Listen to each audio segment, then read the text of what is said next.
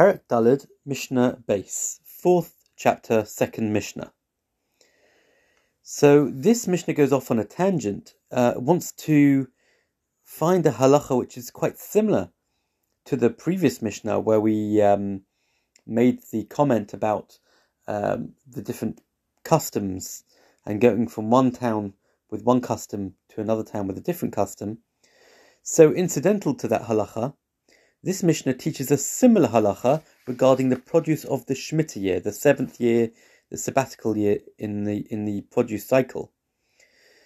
So we've first got to mention that in the tractate of Shavuot, we teach the concept that if someone gathered in his house a certain kind of produce, he may eat from this produce as long as this kind is available for the beast in the field. In other words, although in the 7th year, one is not allowed to do business with the produce that grows in the field and gain profit. Nevertheless, you can still benefit from those fruits or produce or whatever it happens to be in your house. In other words, you can use it for personal consumption and personal use.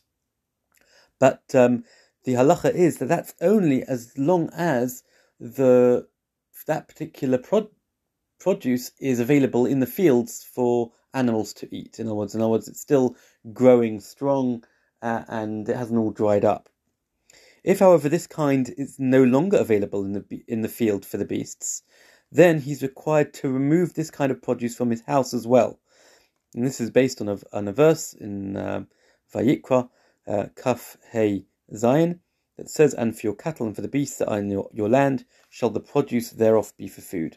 For which we determine also that only as long as the beast can eat in the field can your cattle eat in the house. If it's no longer available for the beast in the field, then you have to make it unavailable for your cattle in the house as well and destroy it."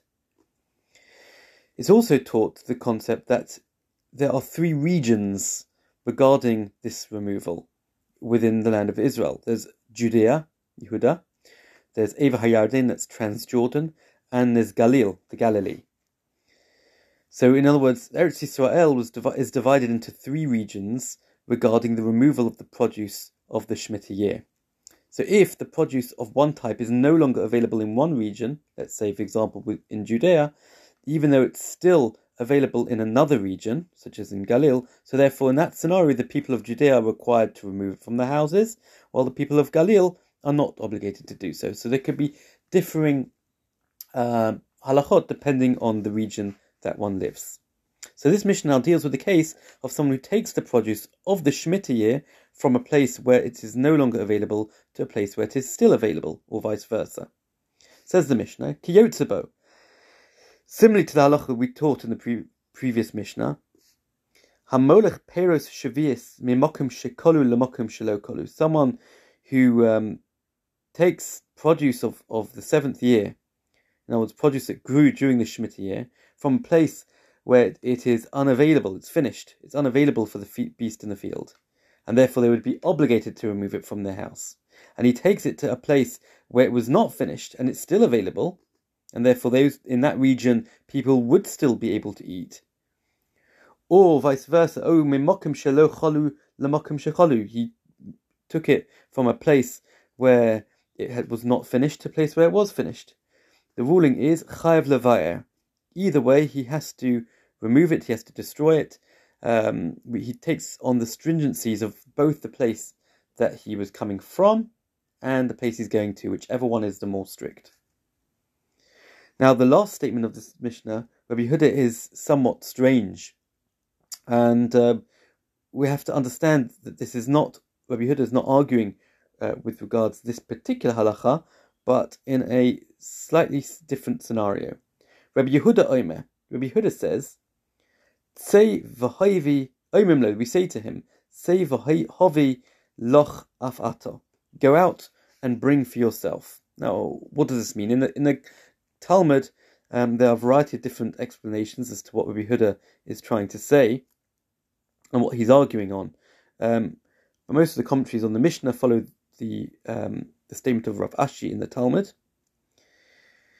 that Rabbi Yehuda agrees that they impose upon him the stringencies of both the place where he left and the place to which he came.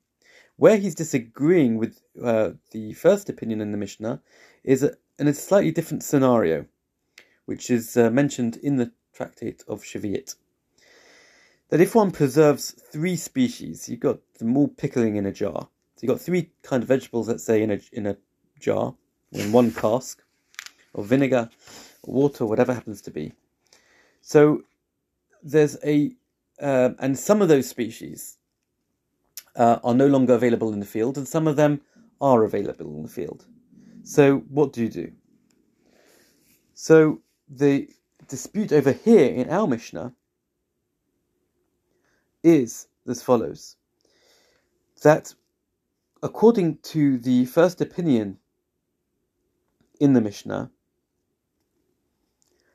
they say that since, let's say, one of the species is still available in the field, and they were all pickled together in the same cask or jar or whatever it was, that means you can eat the lot. You can have all of them.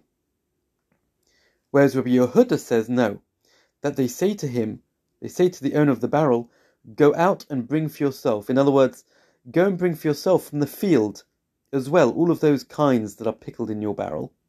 And since you won't find all of them in the field, you're obligated to remove the ones that are unavailable. In other words, you're allowed to eat the ones which are still available, but you're not allowed to eat the ones which are no longer available. And that's how we understand this last statement within the Mishnah. It's a tricky Mishnah, but that's the way that the Talmud explains it.